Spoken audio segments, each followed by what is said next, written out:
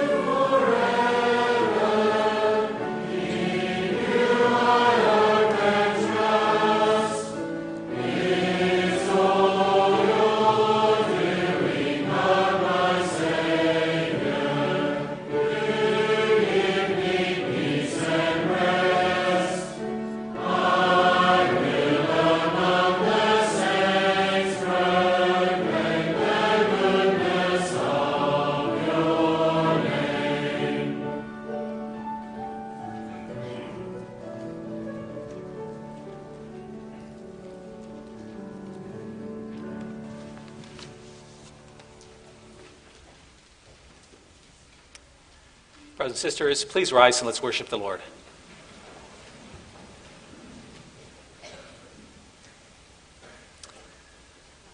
As God's people, we confess that our help is in the name of the Lord who made heaven and earth. Amen. Grace to you and peace from him who is and who was and who is to come, and from the seven spirits who are before his throne, and from Jesus Christ, who is the faithful witness, the firstborn of the dead, and the ruler of the kings of the earth. Amen. Let's sing a song of praise to our God. We're going to sing from Psalm 146, the verses 3, 4, and 5. Amen.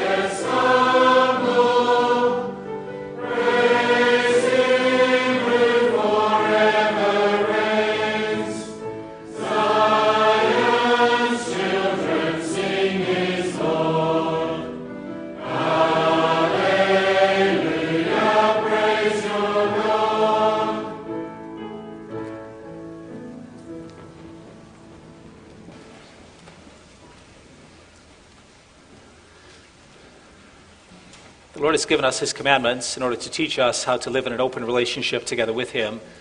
Let's listen to the commandments this morning as they come to us in Deuteronomy chapter 5.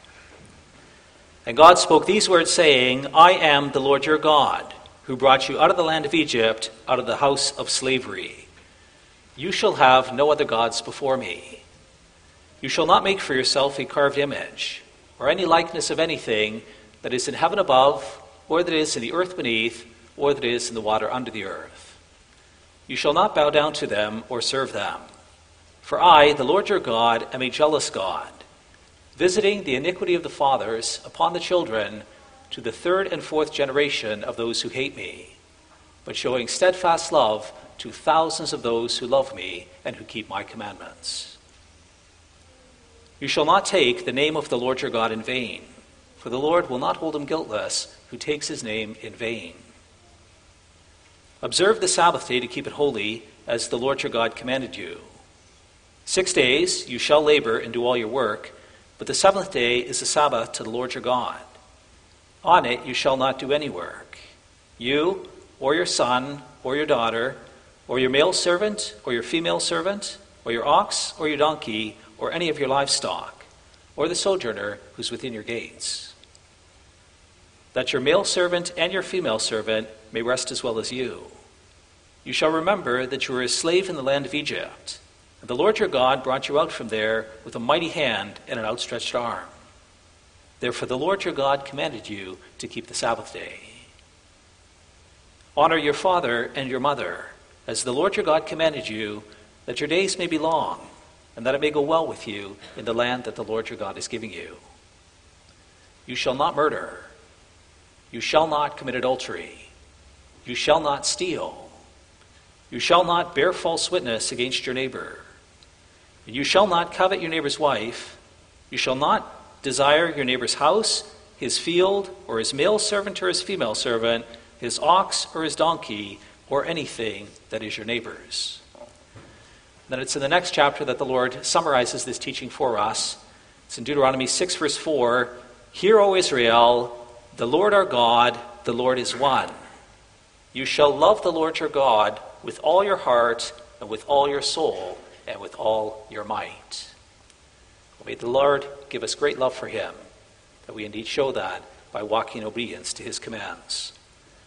Let's also now sing together from Psalm 19. We're going to make confession that we don't always do that, and we're going to pray to God that he would forgive us for the times we fail. Psalm 19, verse 5.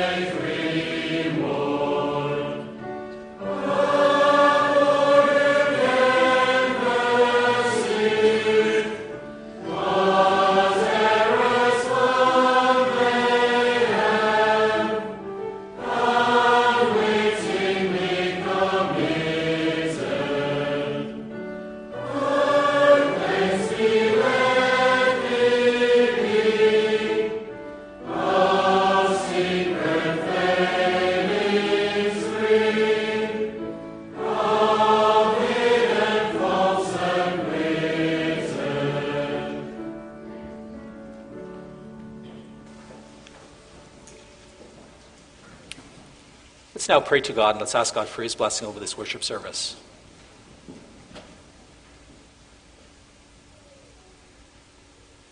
Almighty God and Father in heaven, we come to you, Lord, to thank you. Thank you that you are our God, and that in Christ Jesus you have entered into a special relationship with us. Thank you, Lord, that we may be in Christ, that in Christ you have adopted us into your family. that in Christ you've promised us redemption of all our sins, that for Christ's sake you've promised to live in our hearts with your Holy Spirit, and you've promised a glorious future to us. Thank you, Father, that our lives are hidden in Christ with you, and that just as Christ had a spiritual life, just as you lived in him and he lived in you, so also Christ lives in us and we live in him. Thank you, Lord, for this unique bond that we may have with you. You are the Almighty God. You're the most powerful person in the world. And yet you're willing to have this intimate fellowship together with us. We pray, Lord, that you live powerfully in our hearts with your Holy Spirit, that we may love you, that we may walk closely with you. Dear Father in heaven, we pray to this end that you would bless the time that we have in your word. It's such a gift that you give us, that we have peace and freedom. We can meet together here. We can open the Bible. And it's as we open your word that you teach us about who you are, about your character, about your kindness and your dealings with us. And you invite us to share in your character and to reflect your work. Lord, we pray that as we open your word, that you would bless us with it. Give our hearts that we may be sensitive to the teachings that you give us. Grant that we do so with an open mind, that we're willing to listen to what you have to say to us, that we reflect on these things, that we realize that these are words of life, that you love us dearly and that you wish to draw us close to you. And that, Lord, through these words, that you wish to impart your life to us, your people. And then, Lord, we also confess to you that we have sinned against you. We just heard your law and we just sang together from Psalm 19. And we prayed, Father, that you would please cleanse us and that you would not only forgive all the sins that are obvious, but that you also forgive our secret failings and the hidden faults that we have within us. That's also the truth of our lives, Lord. We sometimes commit these sins and they're really obvious to everyone. We're really proud or selfish, we're really greedy or lustful or angry. But then there's other sins that are much more hidden. Sometimes the motives of our hearts and the desires of our hearts, they're things that we keep hidden from other people and so no one else sees them. And we pray, Lord, that you would forgive us for that and that you wipe us clean in the blood of your Son. Lord, thank you that you sent your Son to wash us. And thank you that through him that we can have life, that we may have fellowship with you. And so we confess that we depend upon him, that we seek your grace, that we trust that you will do that for Christ's sake. Please bless our time together now, Father, and please hear us. We pray it in Jesus' name. Amen.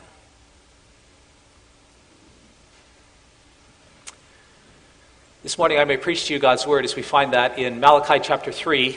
In Malachi 3, the Lord tells us, "Return to me, and I will return to you."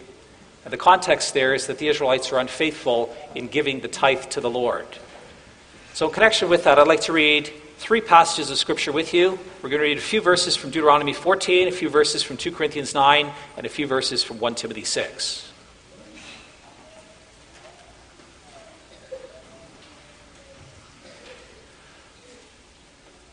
So we're going to start together Deuteronomy chapter 14, verses 22 to 29.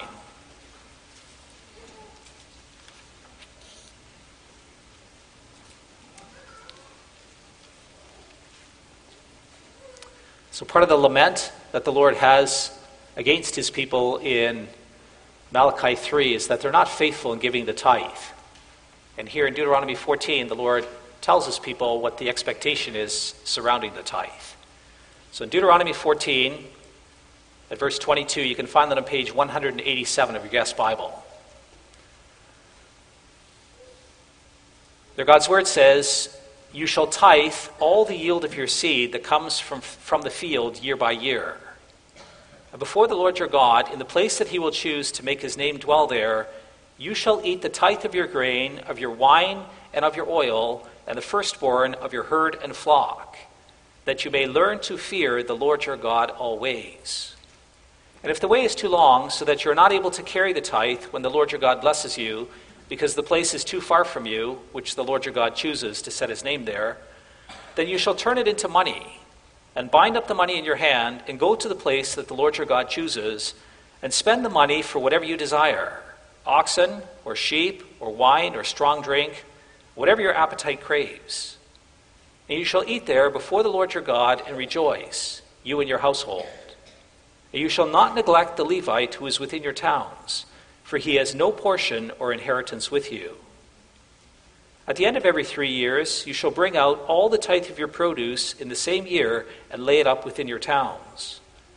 And the Levite, because he has no portion or inheritance with you, and the sojourner, the fatherless, and the widow who are within your towns, shall come and eat and be filled, that the Lord your God may bless you in all the work of your hands that you do.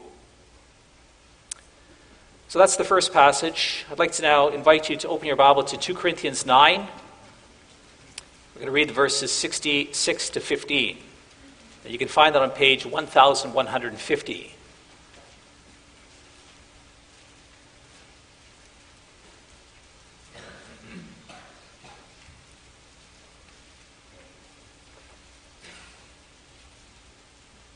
Two Corinthians 9, starting at verse 6.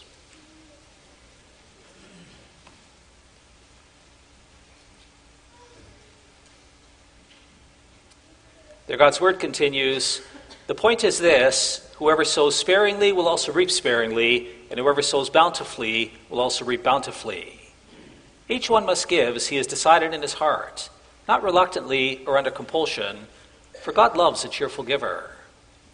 And God is able to make all grace abound to you, so that, having all sufficiency in all things at all times, you may abound in every good work. As it is written, he has distributed freely, he has given to the poor. His righteousness endures forever. He who supplies seed to the sower and bread for food will supply and multiply your seed for sowing and the increase of the harvest of your righteousness. You will be enriched in every way, to be generous in every way, which through us will produce thanksgiving to God. For the ministry of this service is not only supplying the needs of the saints, but is also overflowing with many thanksgivings to God. By their approval of this service, they will glorify God because of your submission that comes from your confession of the gospel of Christ and the generosity of your contribution for them and for all others, while they long for you and pray for you because of the surpassing grace of God upon you. Thanks be to God for his inexpressible gift. Then the final passage I'd like to read with you is taken from 1 Timothy 6. You can find it on page 1180, 1180.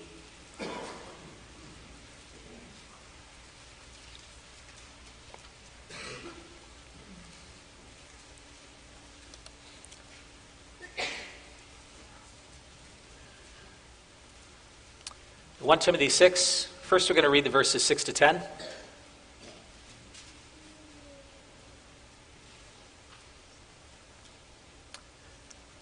One Timothy 6, verse 6. But godliness with contentment is great gain, for we brought nothing into the world, and we cannot take anything out of the world. But if we have food and clothing, with these we'll be content. But those who desire to be rich fall into temptation, into a snare, into many senseless and harmful desires that plunge people into ruin and destruction. For the love of money is the root of all kinds of evils. It is through this craving that some have wandered from the faith and pierced themselves with many pangs. Continuing in verse 17.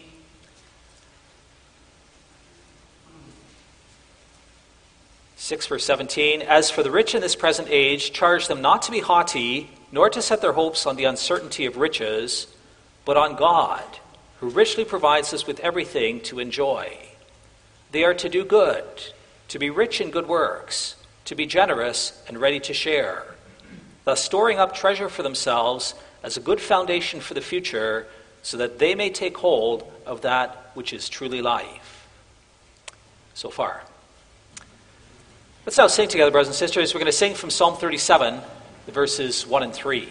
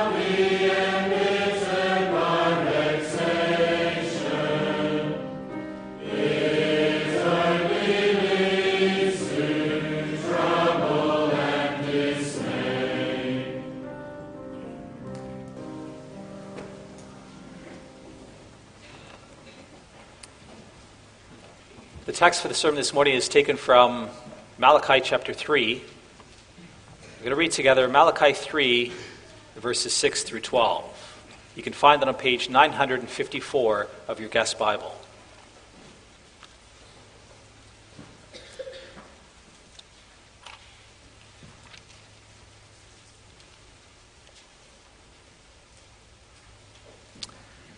Malachi 3, starting at verse 6, we're going to read through to verse 12.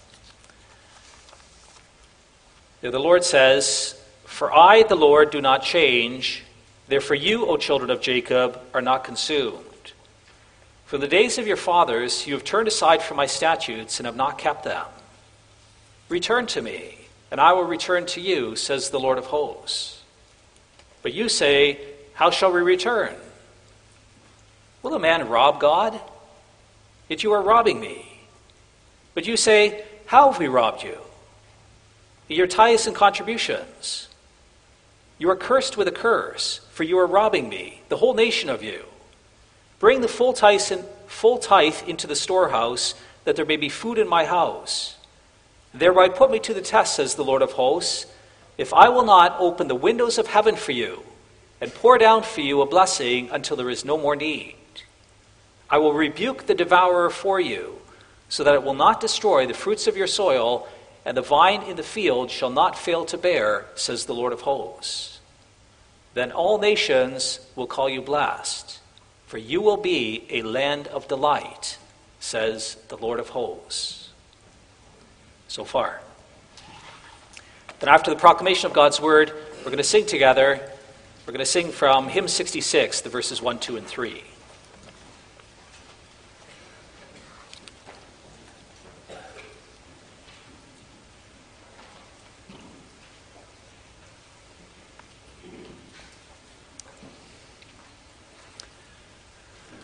Dear brothers and sisters, congregation loved by the Lord Jesus Christ, as an act of love, the Lord sent his prophet Malachi to the people living in around the 5th century before Christ in order to prepare them for the coming of Jesus Christ. These people had come out of exile, they'd settled into the promised land, but things weren't quite going for them the way that they had hoped. They were still struggling in all sorts of different ways. And the Lord, he sent Malachi to them, and he said, the core reason why you're struggling so much is because you're not honoring me. You're not giving me the glory that I'm due. And in the previous chapters, he talked about a bunch of areas. The first thing is he said, when you come to worship me, you're not honoring in the way that you do that. You're really apathetic in your worship. And one of the ways that's reflected is that you give me the lame and the blind of your animals when you come to worship me. Then in chapter 2, he told the priests, you're not faithful in teaching my people about who I am. Then he went on and he says, you're also not faithful in marriage. There's some of you who are getting divorced, and there's some of you who are getting married to foreigners. Then on top of that, you also have a bad attitude towards me. You question me about my justice, and in the meantime, you continue living in sin. And so the Lord sent his prophet to his people. He really loves them, and he wants to go well with them. And so he calls out their sin, and he says, you can't keep living that way. You need to understand that I'm your God. I am the Lord of hosts. And he uses that term throughout this whole book. It's in our chapter again, or in our section this morning. It's used 4 times. I am the Lord of the hosts. I'm the Lord of the heavenly beings. I'm the almighty, powerful God who's seated on the throne, and who has millions of angels who are surrounding him. And he says, you're not treating me with the kind of respect that I'm due. And the next way God calls it out here in our section is in the way that they handle their money. God says, you're not honoring me by giving me the tithe that you're supposed to do. Well, once again, brothers and sisters, it's not bad for us to reflect this today. We live in a culture that's consumed with materialism. There's this profound sense within our world of the idolatry of wealth. It's pretty easy for us as well to get caught up in that in different kinds of ways. And so it's good for us to test our hearts to see if they're fully devoted to the Lord, if we've gone astray. So I preach God's word to you this morning with this theme: the Lord delights in those who are generous like him. We'll see in the first place the rebuke, then the test, and finally the gift. So it starts off with the rebuke. In verse 7, "From the days of your fathers you have turned aside from my statutes and not kept them. Return to me, and I will return to you, says the Lord of hosts. But you say, how shall we return? Will a man rob God? Yet you are robbing me. But you say, how have we robbed you? In tithes and contributions." The core issue is that the people were not bringing in the tithe. Now, the word for tithe, literally, it means 1/10. And the Lord had commanded his people in the Mosaic laws. He said, you are obligated in the covenant relationship with me to give me a tithe of your produce, whatever you get off the field. So whatever you harvest your grain, whatever comes in off the olives, whatever comes in off the vine, any produce that you get, you have to give me the first 10th of what you collect. And that's not the only giving that God's people had to do. You know, from elsewhere, there's actually a bunch of other giving that was expected of them. They had to give the temple tax. Talked about that in Exodus 30, verses 13 to 15. Or in Exodus 34, God also says you have to give me the firstborn of your animals. And also, you have to dedicate to me and redeem from me the firstborn of your children. And in Deuteronomy 15, he also tells us he has kind of a welfare system that he built up on top of that. If you're really wealthy and if you have slaves, then every 7th year you had to let your slaves go free. And part of the welfare system also is that if you became really wealthy, you bought other people's land, then once every 50 years, you had to give the land back to the people that originally inherited it. So it goes back to its original owners. You have to set any slaves free, and you have to cancel any debts. And so once every 50 years, the poor people, they had a chance to start over. They had a chance to become established in life once again. That's very kind of the Lord. But the foundation of it all is this tithe. The core thing God says, and that's what he obligated them, he says, you need to give me a 10th of what I give you. And again, if you put that into the context of the ancient Near East, it's actually really quite a blessing, because in the ancient Near East, it was often a third. Most of the countries, they had to pay tax to their king. They had to pay 1/3 of what they got. Or you think of Joseph, for example, in Egypt. Joseph was, on behalf of Pharaoh, he collected a tax from the people, and it was 20%.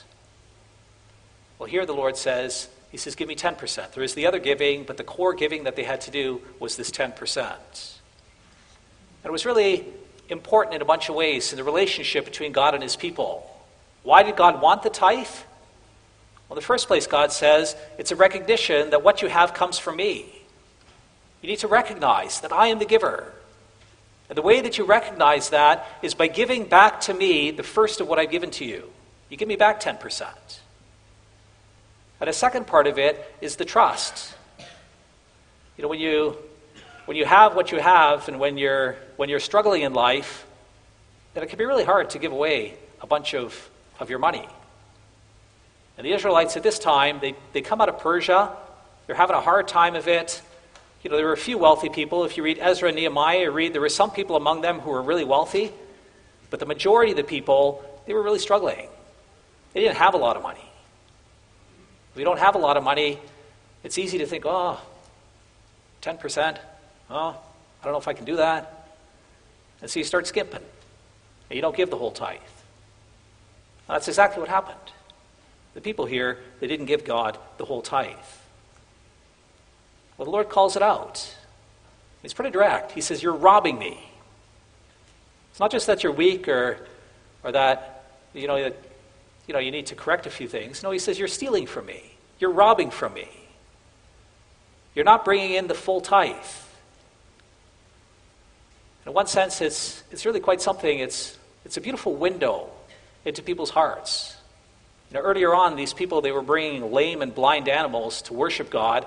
And that was really obvious for everyone. Everyone knows that you're bringing a lame animal to the sacrifice. But with a tithe, it's really quite something else, because with a tithe, nobody really knows what goes on back at the farm. And so this is your chance in your heart to show God how much you really love him and that you really do trust him. And so you take your 1/10, you bring it to the place he chooses. Either you bring it to the local town or you bring it to Jerusalem, and you have to present it there before the Lord. Well, the Lord says that these Israelites at core, they didn't trust him. They didn't love him with their whole hearts. They weren't serving him in the way that he called them to. And so in the end, he called them to repent. And he shows us that their disobedience, it was not just a little thing. He uses covenant language. He says, you're breaking the covenant. I have this beautiful relationship with you where I promise to be your God, and I'm going to look after you, and you promise to be my people, and you promise to serve me faithfully according to my word. But he says, you're breaking the covenant. It's in verse 7. From the days of your fathers, you have turned aside from my statutes, and you have not kept them. That's covenantal language. You've turned aside from my statutes. You've broken the covenant. And so God calls it out, and he says in verse 10, he says, you are cursed with a curse. You steal from me, you rip me off, I'm not going to bless you. I'm going to curse you. And so it shouldn't be a surprise if things don't go well for you. It's really sad that this happens, because the Lord teaches us elsewhere in the Scripture that this is one of the great ways in which he wishes to extend his generosity and his kindness and his blessing to others. You know, the tithe was used in 3 different ways. The first way was to support the priests. We read that in Deuteronomy 14:29. It talks about how the priests are supported through the work of the tithe. If you read the parallel passage in Numbers 18, it explains that far more. So the way that God supported the priests, they didn't have their own land. They didn't have the inheritance, a share in the inheritance. But God said, he said, I'm going to provide for you. He said, I am your inheritance. And so when the Israelites give me the tithe, I'm going to give that to you. And so I'm going to have a special relationship with you Levites, and I'm going to give you whatever you need from the tithe of the Israelites. And then the second reason the Lord wanted the tithe is because he says in Deuteronomy 14:29 that the sojourner, the fatherless, and the widow should also share in it. This is part of God's welfare program. You bring in the tithe, and then there's people who they're disadvantaged. They don't have the safety network of a family. They're a sojourner, or they're fatherless, or they're a widow. And then God says, I'm going to make sure that I look after these people. And one of the ways I do that is through the tithe. If they need something, they can come to the town, they can come to Jerusalem, and they'll be provided for. And so this is the Old Testament versions of deacons. This is how they did it, the Old Testament. And then the third reason it was important is because God says that he used the tithe to bring the community together and to celebrate a feast. Deuteronomy 14, you'll take your produce, you'll come to Jerusalem, or if it's too long, he says that you can just sell it, you can take some money, and when you get to Jerusalem, then buy whatever you want to buy. And then we're going to have a party, we're going to have a celebration. Everybody's going to join together, we're going to celebrate together the gifts that I've given you, and together we're going to praise God and thank God for the good things that he's given. You know, for you who've lived in North America for a while, think Thanksgiving. That's what this is. This is a Thanksgiving celebration. You have this time where you meet together, you reflect together in humble gratitude to the Lord for the riches of his gifts. And you have this real time of celebration in the bounty of the harvest that he gives to his people. Well, that was God's intentions with the tithe. And yet the people were failing. They didn't care about God. They didn't care about his people. They weren't doing what he called them.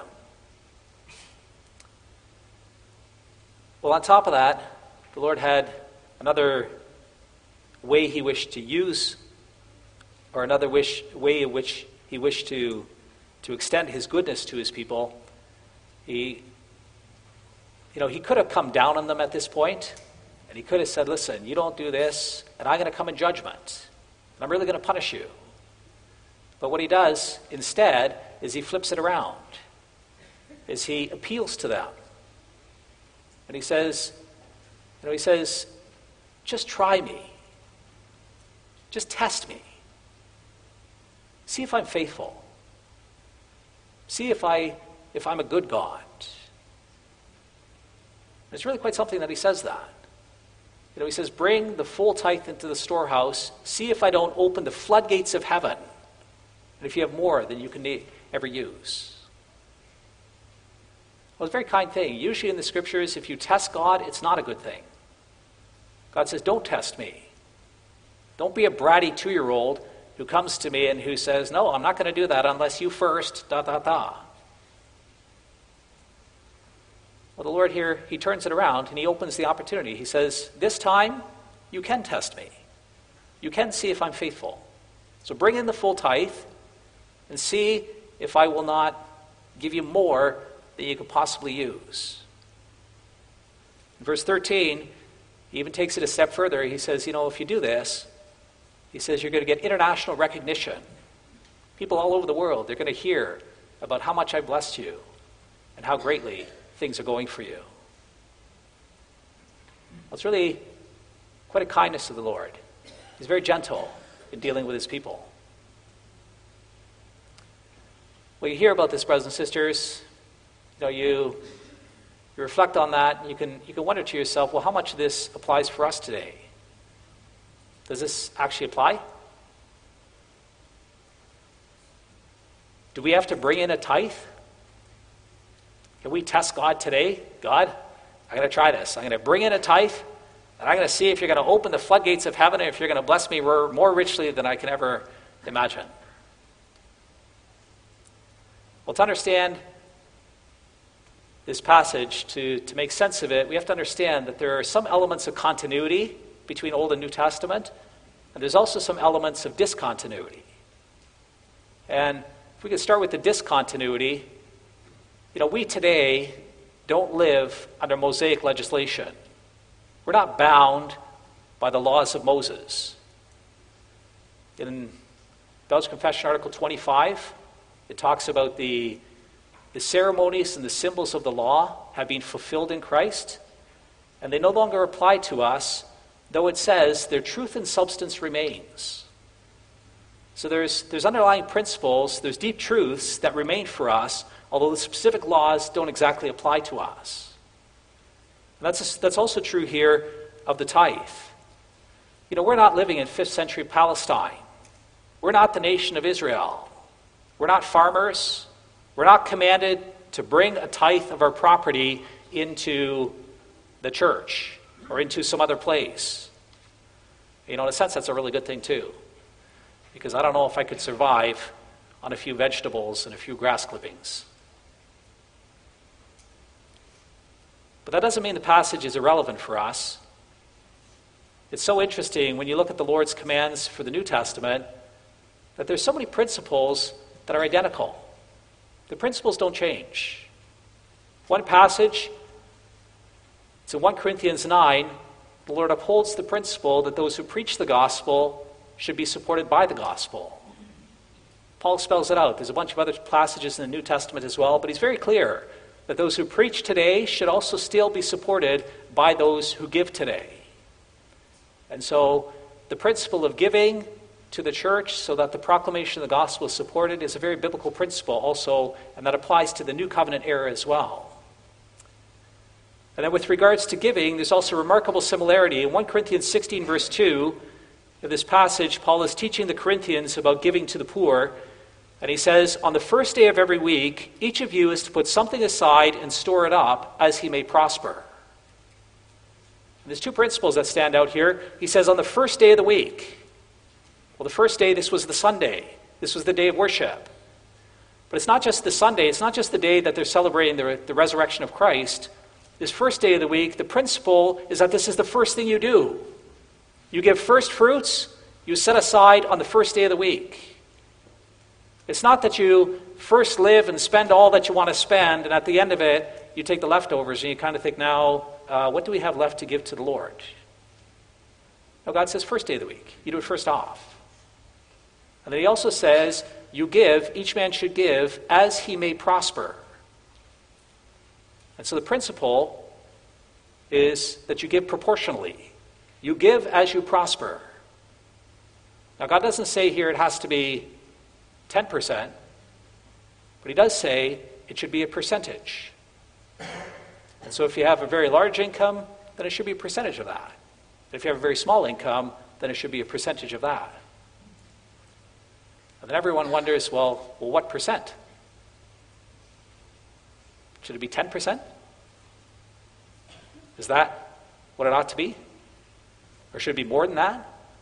Or should it be less than that? Or how do we figure it out? Well, the Lord actually tells us. There's the passage we read together from 2 Corinthians chapter 9. He's actually very explicit about it. Maybe you want to open your Bible with me. We'll read the verses together.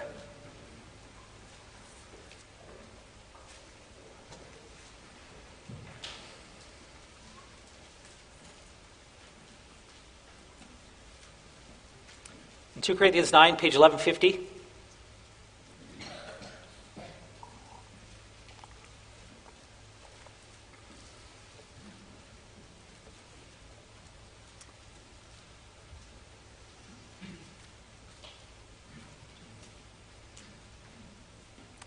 How much do you give? Well, God says, 2 Corinthians 9, verse 7, each one must give as he has decided in his heart, not reluctantly or under compulsion, for God loves a cheerful giver. How much do you give? God says, you decide. You decide. It's your call. That's the biblical teaching. But then God also says a few things. He also says, back in verse 6, he says, the point is this, whoever sows sparingly will also reap sparingly, and whoever sows bountifully will also reap bountifully. So he says the very same thing as he told the Israelites. He says, test me in this. See if I will not open the floodgates of heaven and pour more on you than you can hold in your storehouses. The Lord says the same thing here. He says, if you sow sparingly, don't be surprised if you reap sparingly. And if you sow generously, then don't be surprised if you reap generously. So the principle is that it's a matter of the heart. God's saying, it's about your heart. I want your heart. I want you to love me from the heart. He's really appealing to you, brothers and sisters. He is a God who is generous in his dealings with his people. He's merciful, he's gracious, he's very generous. He loves for things to go well for us, and he loves to bless us. And now he invites us, and he says, I invite you to join me in that generosity. You decide, but I invite you to join me in that generosity. And he says, if you are generous, you need to understand, you're not going to suffer for that. If you're generous like I am, then I'm going to bless you. And he talks about that in the next verses. If you go to verse 8, Paul says in verse 8, and God is able to make all grace abound to you, so that having all sufficiency in all things at all times, you may abound in every good work. You have all sufficiency. And he says, actually, like you're going to have enough. You're going to have more than enough. And he says, actually, that doesn't only apply financially, that's going to apply to every area of life. As you show generosity to me, as you share in my character, I'm going to bless you in every way. You are going to be able to have all sufficiency in all things at all times to abound in every good work. He carries on the next verse, verse 10. He says, he who supplies seed to the sower and bread for food will supply and multiply your seed for sowing and increase the harvest of your righteousness. You will be enriched in every way, to be generous in every way, which through us will produce thanksgiving to God. God will enrich you in every way, and you'll be able to be generous in every way. And in the end, that's going to lead to great thanksgiving to the Lord God. It's an invitation, brothers and sisters, to share in the heart of your Father, to live like him, to rest under his blessing. A beautiful example of that And the Macedonians, you go back one chapter, 2 Corinthians 8, in the first verses there, you have these Macedonians, they lived in extreme poverty. But their extreme poverty welled up into rich generosity. They were just so thankful that they could also support the saints in Jerusalem, and they were extremely generous despite the fact that they had almost nothing. Well, that's an example of the Spirit working in the hearts and lives of God's people. I ask you to reflect on your own heart. Where are you at with it? Do you give first fruits? Do you give generously? Do you give cheerfully? God loves a cheerful giver. And do you also give as an expression of your love for God? As a way of showing him that you're really thankful for everything that he's done for you? I have a minister friend back in Canada. Before becoming a minister, he had a previous life as an accountant and as a financial planner. As an accountant and a financial planner, he was able to fill in the tax forms for thousands and thousands of reformed folk. CanRC, URC, FRC, NRC. So one day he did a presentation for us as ministers, how to handle your finances. He made this comment. He says, it's really interesting. He says, Reformed people on average give 3 to 4% of their earnings. That's what they give away. That is their charitable giving for the year. Maybe I can ask you, is it true of the FRC people here in Australia too? Is that you? And if it is, then I'd ask you to think about that. In the Old Testament, God says you must give 10%. That's compulsory. That's covenant relationship. That's what the relationship looks like in the covenant. Well, in the New Testament, we're not in that space anymore. It's not compulsory. But in the New Testament, we're in the space that we're so much richer than those people. They didn't know Christ. They didn't know about the outpouring of the Holy Spirit. They didn't live in the age of the Spirit. They don't know the riches that we know. They're not living in the anticipation of the eternal life that's in store for us. And they don't know the richness of what all that meant. But if back then God said 10%, then do you think he's going to be pleased if we give 3%? Is that a generous heart? Is that really thanksgiving to God? It's your call, brothers and sisters. You do what you wish to do. And God says, you reap what you reap. But what he really wants is he wants you to share his character. He wants you to be like him. And so he invites you to be generous. To be generous in your giving. And it's not about the church. Don't misunderstand what I'm saying here, brothers and sisters. It's not about the church. We don't need your money. The Lord has all the money in the world.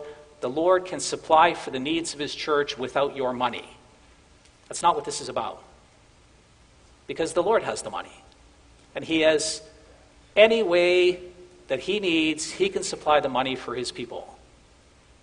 And so this is not an appeal that we need to bring more money into the church and this needs to become a bigger organization. That's not what that's about. What it's about is about your heart. It's about your giving. It's about your love for the Lord. It's about your love for the poor people around you. It's about what's really going on in your heart. That's also why I read this passage from 1 Timothy 6. In 1 Timothy 6, the Apostle Paul, he does this strong contrast between two kinds of people. In the verses 6 to 9, 6 to 10, he talks about some people who are caught in a love for money. He first tells us there to be content with food and clothing, and then he continues, Paul says, those who desire to be rich fall into temptation, into a snare, and many senseless and harmful desires that plunge people into ruin and destruction. For the love of money is the root of all kinds of evil, and it is through this craving that some have wandered from the faith, and they've pierced themselves with many pangs. If you love money, God says, it's going to take over your life. And it's going to ruin your life. And the word for ruin and destruction here is the word for eternal damnation.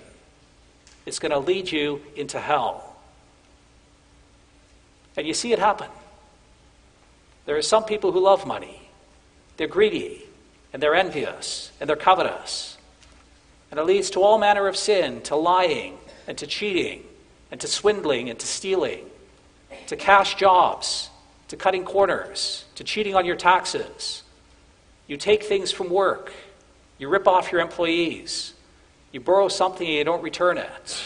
You take advantage of your family members. You wreck someone's property and you don't tell them that it was you. Or you skimp on your giving. Well, there's no blessing in that. That's the kind of life that leads to destruction. God says, that's not for you. He says, you're my people, and I love you, and I will not have that for you. Instead, he says, I really love you, and I really want it to go well for you. I want a future with you.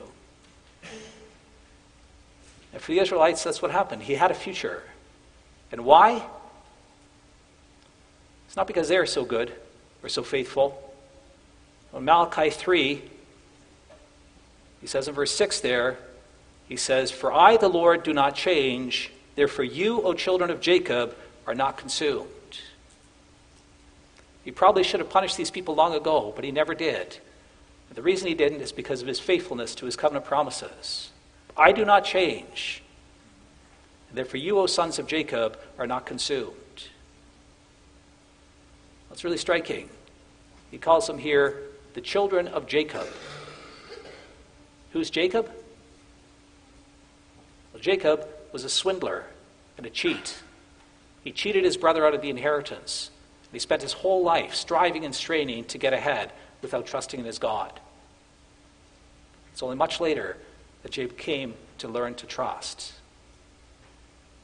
The reason the Lord didn't wipe out Jacob, and the reason he didn't wipe out these people of Malachi's time, and the reason he doesn't wipe out us, is because of his faithfulness to his covenant promises. It's because of his kindness. It's because of his love for us in Jesus Christ, that Christ bore our punishment, and for Christ's sake that he extends us his blessing. But then he says, it can't go on. It must change. He says, return to me, and I will return to you. What does that look like? Real life, what does it mean? It doesn't mean that you have to give away all your money, brothers and sisters. That's not the calling. The Lord, he says somewhere in Scripture, he says he is the Lord of the harvest. He is the Lord of stuff. He is the Lord of your stuff. He's the one who gives you stuff, and he delights to give it to you. And there's some people in the Scriptures, they thought, well, I need to be ascetic. I need to give it all away, and I need to do whatever I can and live without all this stuff. The Lord said, never mind. Colossians 2, he says, you're not more righteous or more holy if you give away all your stuff. The ascetic life is not the godly life. He says that gives a false impression. He says you get proud because of who you are and because of what you're doing, and it doesn't help you to restrain your sensual indulgence. And so it's not about giving everything away. But what he says is, I just want it to have a right place in your life. He says, don't spend your whole life striving to get more money. Don't make that the focus. Don't let it become an idol for you. Don't be greedy and cut corners, and don't skimp in your giving to me. But trust me. Really trust me. And show that by giving your first fruits. And give proportionally to what you get. And be generous. Remember that I love a cheerful giver. So in 1 Timothy 6, verse 17, God also says, I want you to use opportunities to bless the people around you. He says, as for the rich in this present age, charge them not to be haughty, nor to set their hope on the uncertainty of riches, but on God, who richly provides us with everything to enjoy. They are to do good, to be rich in good works, to be generous and ready to share, thus storing up treasure for themselves as a good foundation for the future, so that they may take hold of that which is truly life.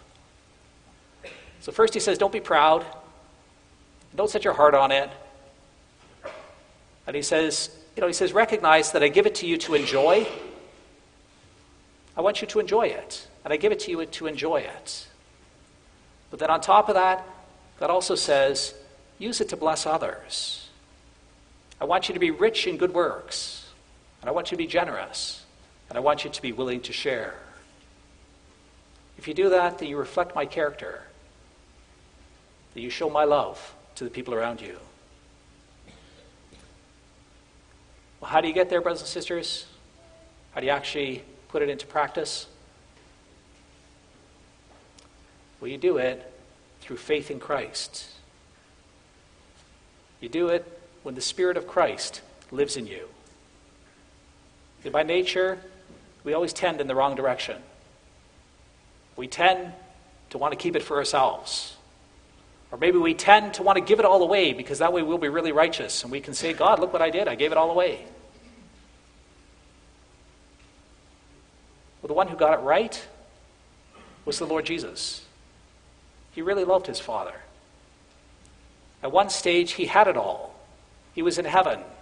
He created this world. He had authority over all things. It all belonged to him. He could have anything he ever wanted. But at some point, he set it aside. He put it away from himself. And when he came into this world, then he lived as the son of a working class family. His father was a carpenter. And you'd be pretty certain that he worked together with his dad in the carpentry shop. Started off really humble and meager. He started off when he was born in a stable. During the course of his life, he didn't have stuff. He talked about that during his ministry. Foxes have holes and birds of the air has nests, but the Son of Man has nowhere to lay his head. But that didn't stress him out because day by day, God provided for him. God looked out for him. The only thing he really had was the clothes on his back. And in the end, they even took that from him. He's on the cross and they took his clothes and they sold it on him. And he's willing to go through that for us because that's what we deserve. When you're greedy and when you're covetous and when you're not generous in your dealings like God is generous in his dealings, then you deserve that curse. You deserve nothing. That God takes it all away from you. And that he punishes you for your hardness of heart and for your idolatry. And yet Christ bore that punishment. He did it for you. He had nothing so that you could have his blessing. And so now since he blesses you and since he gives to you, he says, please, just thank me. And please show my generosity in your dealings with others. Look to the Lord Jesus. Ask that his Spirit live in you. And he will enable you. He'll equip you to get it right. To do it in a way that honors me and that leads to blessing for you and for the people around you. Amen. Let's sing together, brothers and sisters. We're going to sing of the faithfulness of the Lord in providing for his people, hymn 66, verses 1, 2, and 3.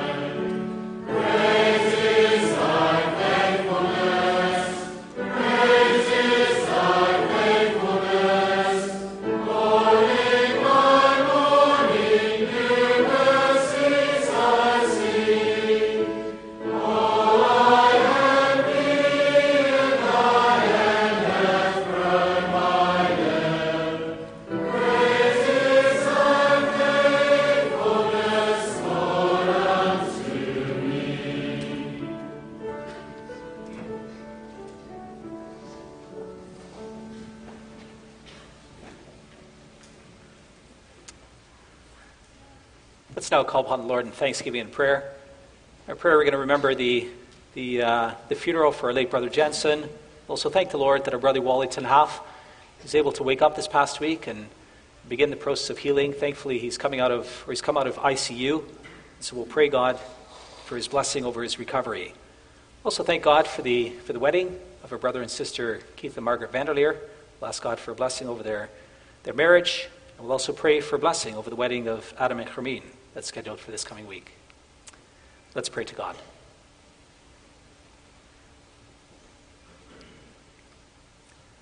Almighty God and Father in heaven, we humble ourselves before you, Lord. We thank you that you teach us about the generosity that you have in your dealings with us. You're a very kind God, Lord. You've taken very good care of your people. It's as we trust in you, as we rely upon you, as we honor you, also financially with our giving, that you delight to reveal yourself to us and to take care of us also financially. Lord, thank you for your grace in Christ. Thank you for all the spiritual blessings we have in Christ. And thank you for the material blessings that you've given us. We're so grateful, Lord, for the wealth that we get to enjoy these days. We live in a time where there's an exuberance of wealth. We have so many things. We have the things that we need. And on top of that, we have so many other things. Our cupboards are full of clothes. And they're full of dishes and full of things. Our closets are stuffed full of extra things. We have all these chairs we don't sit on. We have all these pictures on our walls. We have a garage that's stuffed full of extra stuff. And sometimes we even need to take out some storage for the extras that we don't have space with in our homes. Father, thank you for the boats that we can have. Thank you for the caravans. Thank you for the fancy cars we get to drive. And thank you for the beautiful homes we get to live in. Thank you for all the incredible blessings that you give us. You're extremely generous, and we recognize that this all comes from you, and we want to honor you, and we want to thank you for that, and we give you praise and glory for it. At the same time, Lord, we want to appeal to you for help. We want to ask that you work powerfully in our hearts, that we may be able to share your generosity with those around us. Lord, you've been extremely generous, and we pray then that we also may have a spirit of extreme generosity. Help us to be generous to you, that we love you, that we want to show you how much we love you, and that we do that by giving faithfully to you. Help us to be generous in our dealings with the poor. There are poor people around us who struggle in life. They have real difficulty, sometimes even finding food and paying for the most basic necessities of life. Lord, we pray that you give us the ability to be generous in our dealings with them. We want to pray for a special measure of your grace that are given to our deacons, that they can have a spirit of generosity in their dealings with your people, that they can show how much you love them, and that they're able and willing to demonstrate this in their dealings with them. Father, we pray that you would help and that you would give us giving hearts so that we're able to support the deacons to this end, so that all the members of our congregation can share in your grace and in your mercy. Father in heaven, we also wish to ask that you help us to extend this generosity beyond our own borders. We have the opportunity from time to time to collect for some of the needy churches in different places, in PNG or sometimes in South Africa or sometimes elsewhere. We also personally, we have many opportunities to give generously to people in need. Father, please stir our hearts that we may recognize that you are the good giver, and that as an expression of our love and our gratitude to you, that we give to those who are in need. Thank you for doing this already, and we pray that this may continue. We also want to confess to you our sin in this. There are times where we've really sinned. There's times where we've been greedy and covetous, where we're caught up in the pursuit of wealth. We look around us at what other people have, and we want what they have.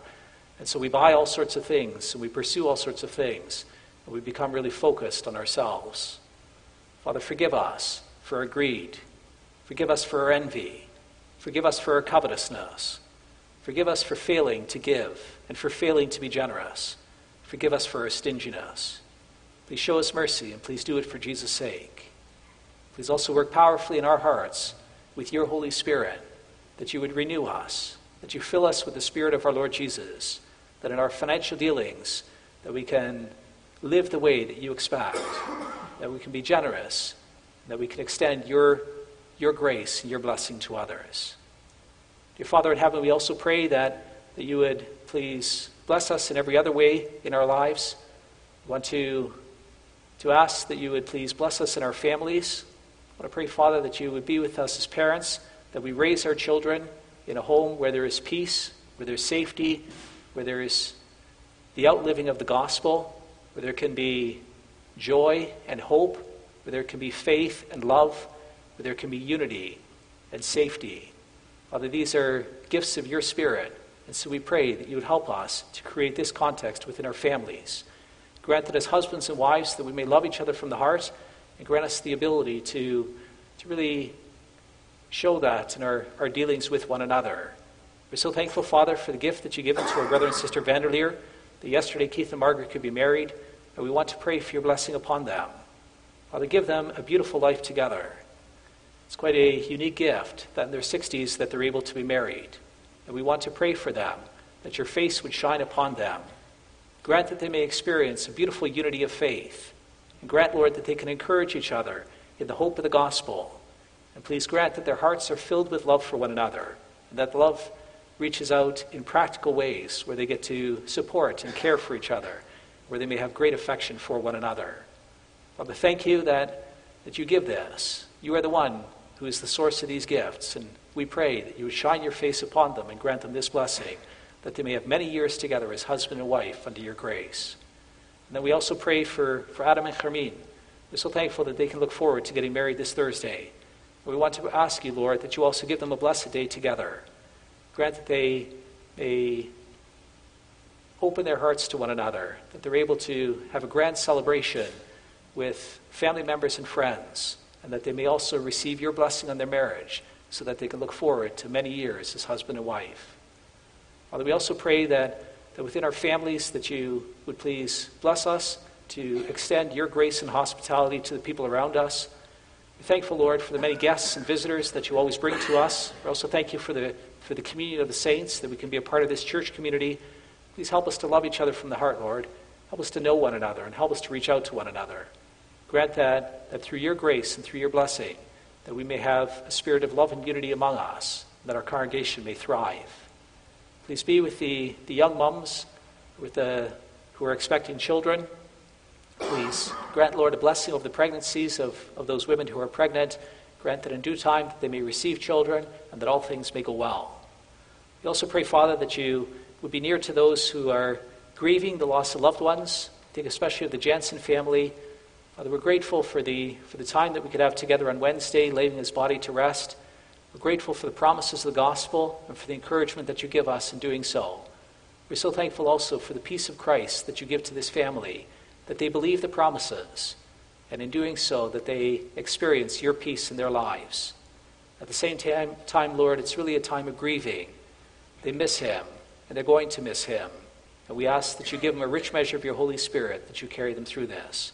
Please reveal yourself, and please also help us to show your love in our dealings with them. Father, we ask that you'd also please take care of our brother Wally Tenhaf. We're grateful, Lord, that he was able to wake up after surgery, grateful that he can be healing, and we want to pray for your blessing over this healing. Father, we ask that you would look upon him in mercy, that you grant that the healing may continue and progress, and that it would go well. And we pray, Father, that you would give him the peace of our Lord Jesus Christ. One of the great blessings that our brother receives is he has a real sense of your providence, of your care in his life. We pray, Lord, that you confirm him in that he may trust you with all his heart, and that he may rest under your grace and blessing. And we also entrust our sister Leonie and also the children to your care as well. Father, it's been a really trying week. They didn't know what was going to happen and how everything's going to turn out. And so we entrust them to you, Lord, and we pray that you would please comfort them. Please give them the peace of Christ and give them a rich measure of your Holy Spirit. And please also grant that they may have strength and energy for the life that lies before. Please grant your blessing upon this family, and please support them with your Holy Spirit. Father, we also pray that you would please take care of the rest of the members of our congregation who are struggling with health concerns.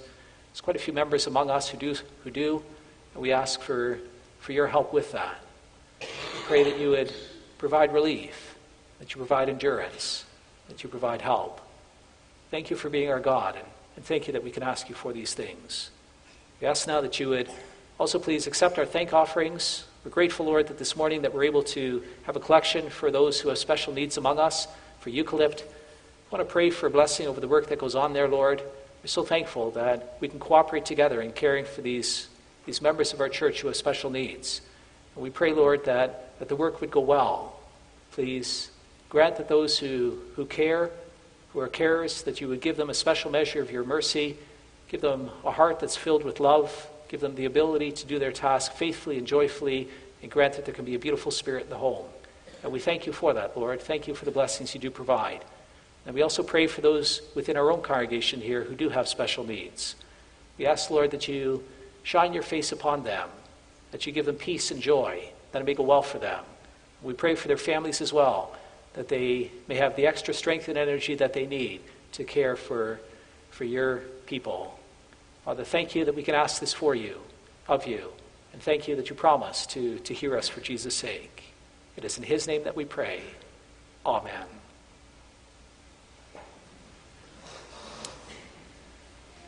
So, brothers and sisters, you do have the opportunity to give your thank offerings to the Lord. We sang together at the beginning of this hour from Psalm 146. I'd just like to read there with you just a couple of verses from the last part of that psalm. So 146, that it speaks about the kindness and the care of the Lord in caring for his people. He not only executes justice for the oppressed, he also gives food to the hungry. The Lord sets prisoners free. The Lord opens the eyes of the blind. The Lord lifts up those who are bowed down, and the Lord loves the righteous. The Lord watches over the sojourner, and he upholds the widow and the fatherless. Well, this is God's heart. He has a special place in his heart for those who are vulnerable and needing his help in special ways. And so today you get to share in that, and you get to do so by collecting for those among us who have special needs for the work of Eucalypt. Then after the collection, we're going to sing together from hymn 78, verses 2, 3, and 5.